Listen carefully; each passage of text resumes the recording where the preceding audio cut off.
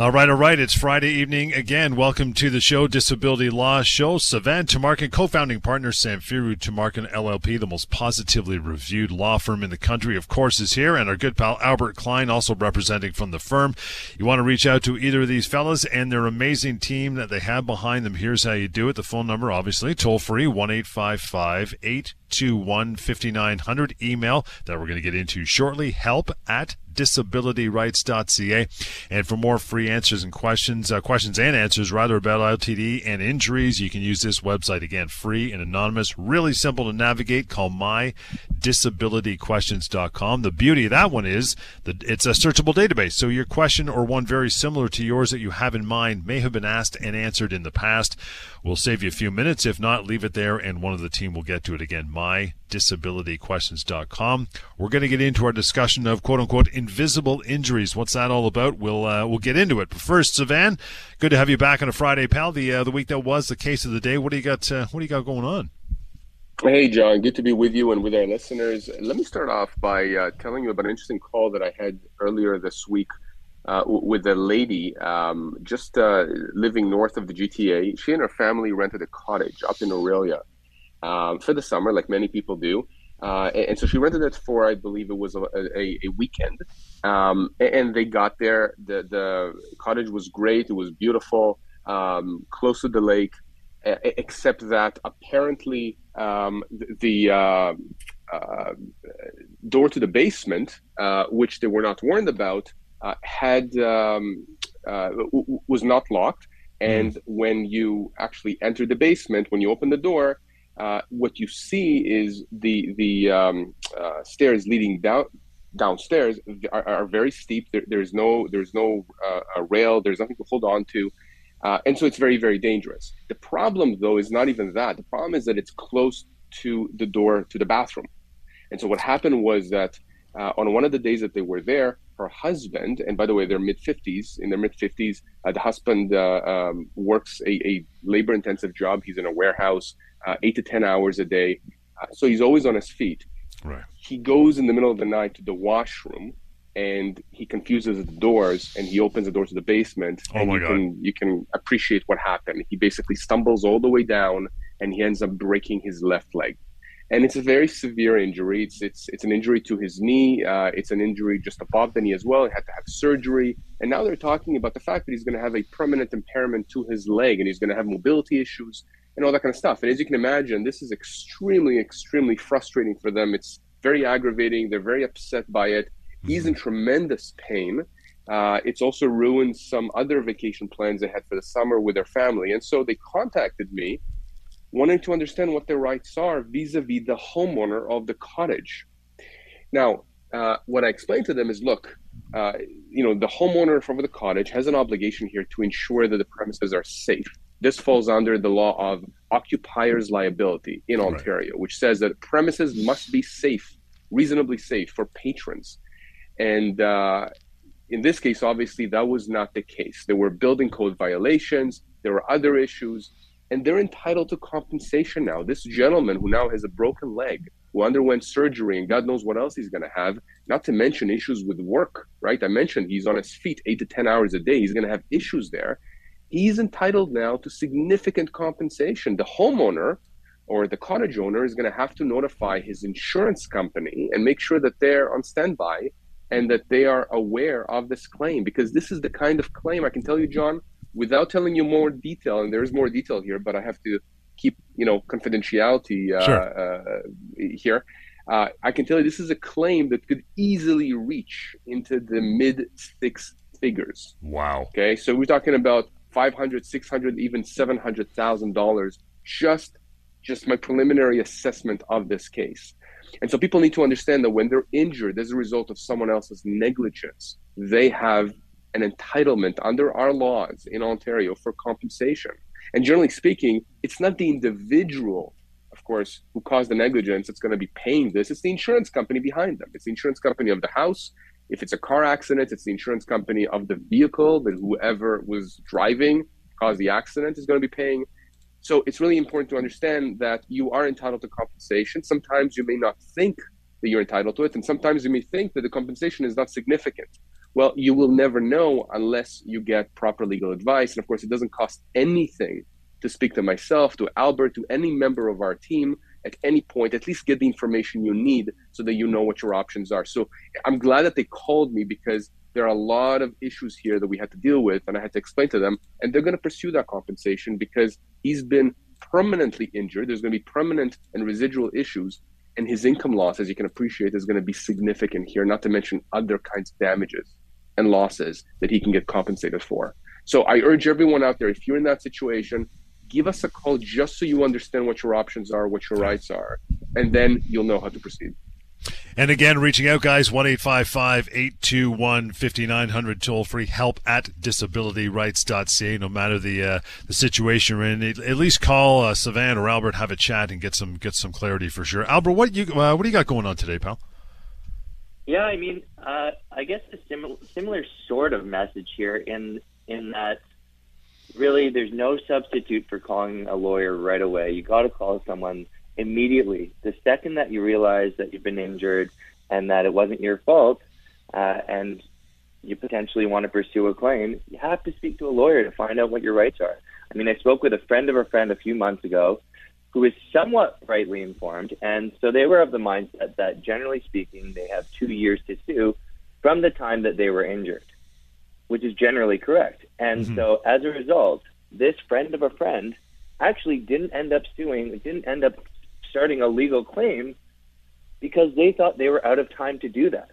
And so generally speaking, this 2-year period where you have the time to commence a legal claim is called a limitation period. Right.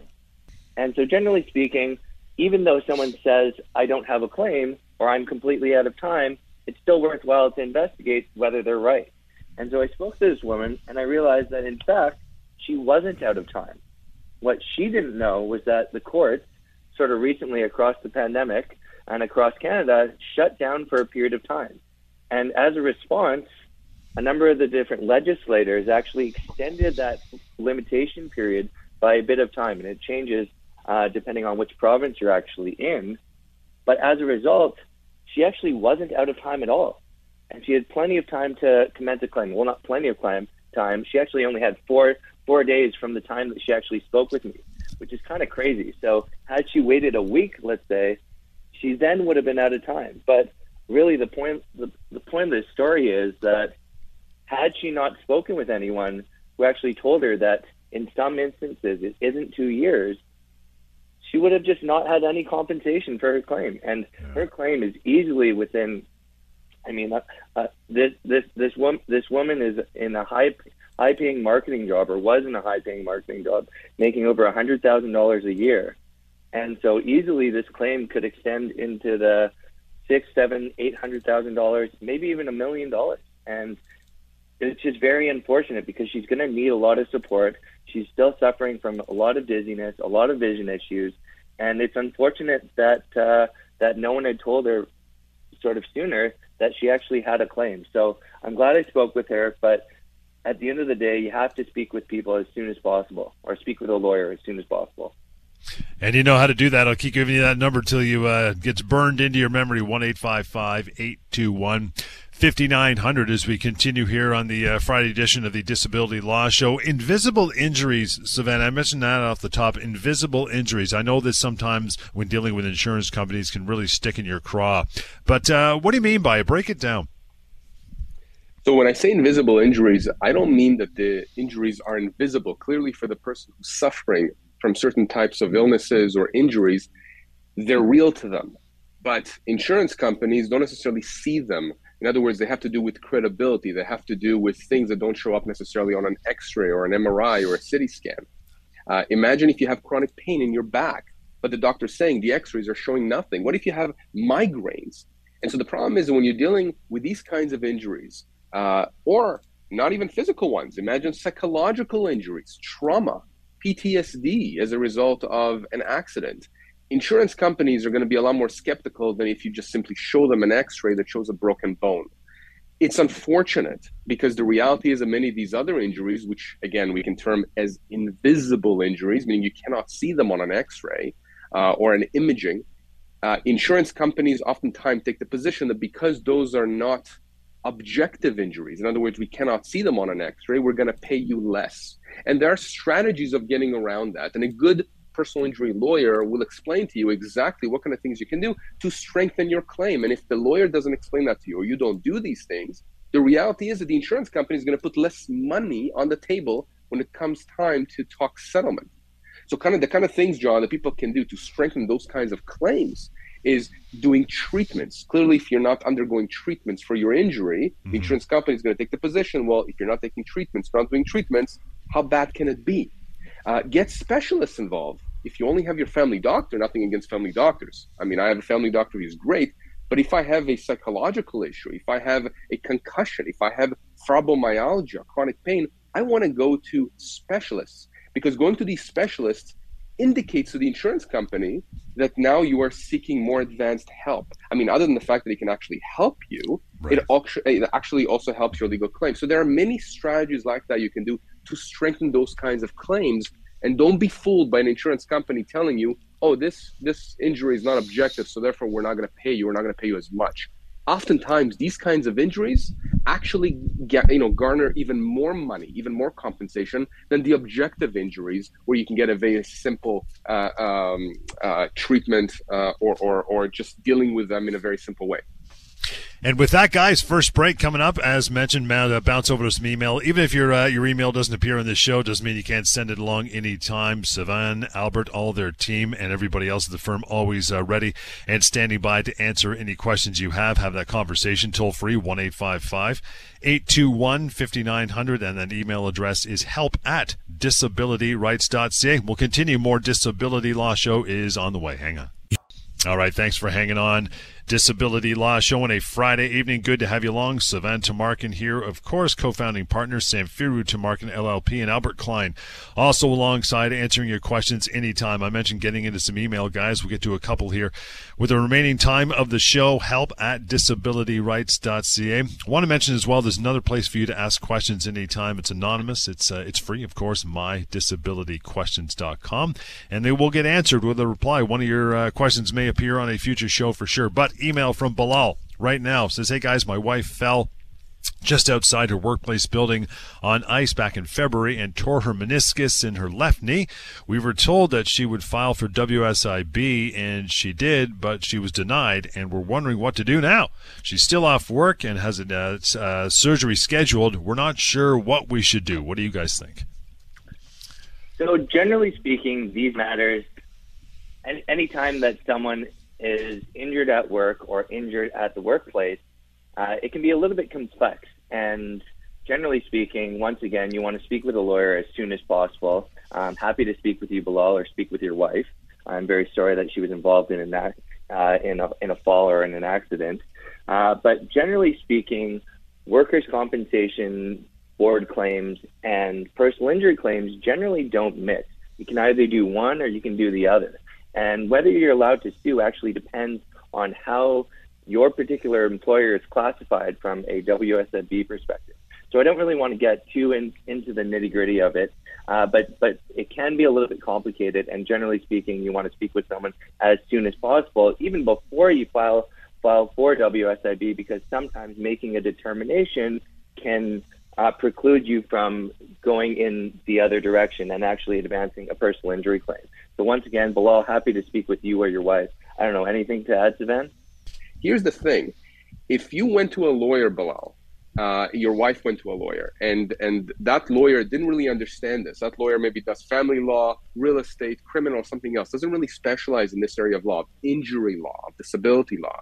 That other lawyer may say, oh, it's okay, it's not a problem. She can appeal the WSIB denial, and at the same time, we can start a claim for compensation.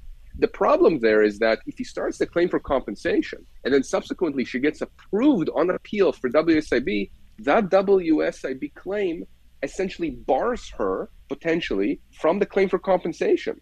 But the more complicated issue is that by starting that personal injury claim for compensation, now there is an insurance company involved, there is a lawyer involved, and that could backfire, because now they can say, well, you should not have started that claim in the first place. So I don't want to overcomplicate this for people, John, but suffice it to say that Albert's correct. she can be entitled here to significant compensation. By the way, meniscus injuries in the knee oftentimes result in permanent impairments to the knee. Again, that leads to mobility issues. That's going to impact her ability to work. It's going to impact her ability to do things at home. So it's not just pain and suffering damages she could be entitled to, maybe 40, 50, 60, maybe $70,000 just for the pain and suffering, but maybe income loss. Okay. And who knows what the income loss here? We don't have details. But if she's, for example, somebody who earns $50,000 a year, and because of this, she can only now earn $25,000 a year because she's unable, to continue working in the same capacity. Well, let's say that that's the case for the next 3 years. For the next 3 years, then total, she loses $75,000 in income loss. So between that and her pain and suffering alone, that claim is potentially worth $150,000. Add to that other damages, add to that what the husband may be entitled to because his wife was injured, and under the legislation we have, family members are oftentimes able to pursue their own derivative claims for compensation because these injuries that happen to their family members affects them. So you see how these kinds of claims can add up very, very fast, and you have to make sure that you get the right lawyer involved. The goal for us is to educate you, to give you the information. That's why we're doing this show. That's why on our website there's a lot of information. And at the end of the day, it's going to be your decision. You and your family must decide. So Bilal, we can get in touch after the show. We can talk about this, tell you exactly what you guys need to understand specific to your situation. And then you and your wife can make a decision on how to proceed. Want to get into Sonny's email here, guys, with the remaining time came through. Sonny says, I was driving with a friend of mine back in January. He was the driver, and he rear-ended another car. It's a pretty bad collision, pretty hard collision, and the police and ambulance came. I was taken to a local hospital and injured pretty badly with my back. I have a lot of pain there, and an MRI showed a disc herniation. I have a lot of difficulty walking. I haven't been able to work since then. I'm a deli manager at a supermarket. I'm getting some benefits from my friend's car insurer, but I'm wondering if I can get any other compensation because I'm afraid my injuries may be permanent. This is an issue, Sonny, that Albert and I have dealt before quite a few times. John, this is an interesting scenario because in many instances, when you're dealing with a car accident, when the person at fault is the driver and the person who's injured is a passenger, you can have a wife-husband situation, you can have a friend situation. You almost feel kind of strange even contemplating asking for compensation because at the end of the day, it's not somebody else, somebody you don't know that hit you, right, from behind. In this case, it was Sonny's friend who was responsible for rear-ending the driver or the car that was in front of them. Well, Sonny is entitled to compensation, and he's entitled to compensation from the insurance company of the vehicle that they were both in. The claim, legal claim, would be against Sonny's friend because Sonny's friend was the one negligent here. He was the one responsible. But the reality is that Sonny's friend is not going to pay anything for that compensation. Mm-hmm. It's the insurance company that you're going after. Right? You need to understand that. And many people, unfortunately, have this block. And I understand that completely. What do you mean I have to start a legal claim against my wife who is driving the car or my husband or my good friend? But, how can I do that? Of course, I understand that concern. But if your injuries are serious, potentially permanent, as they seem to be here with Sonny, right? With his back injury, with everything, disc herniation, you need to think about compensation from the insurance company of that vehicle, the vehicle you were in.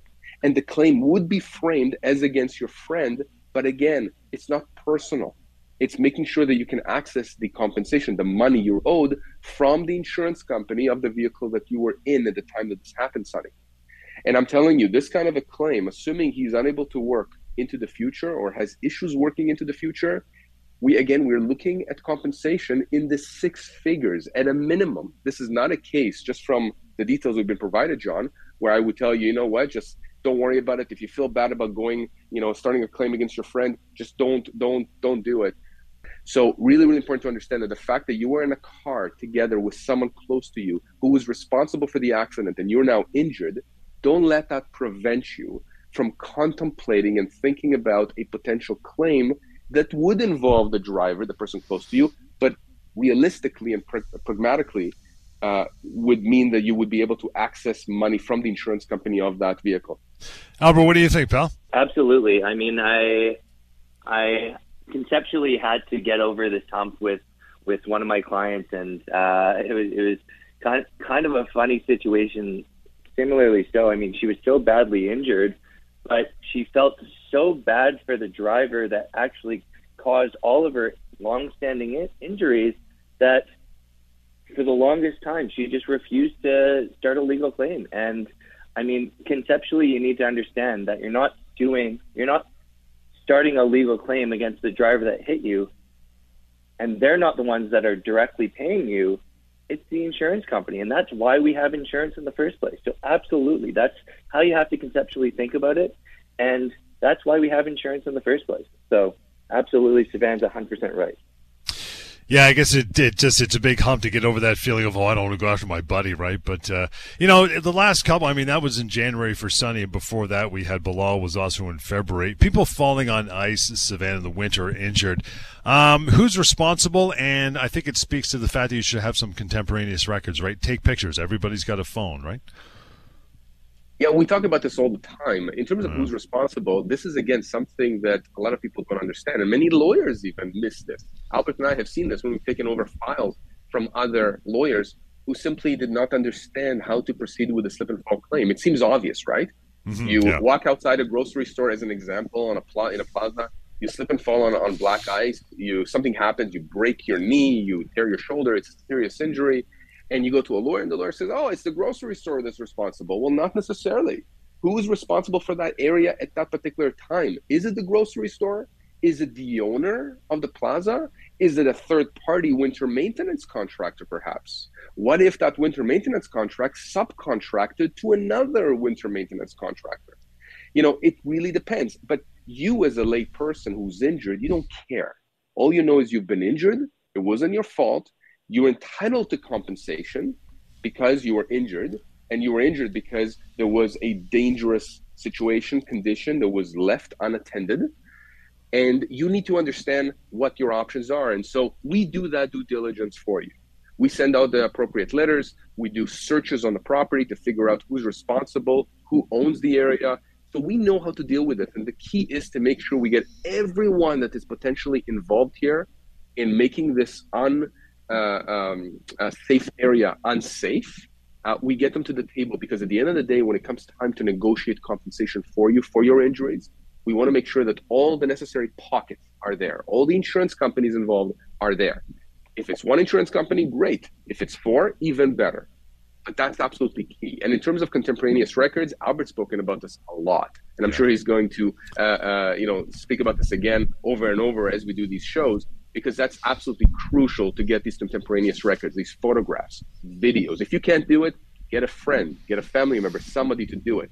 If you take photos or videos of the area where you fell, a day later, it's better than a week later.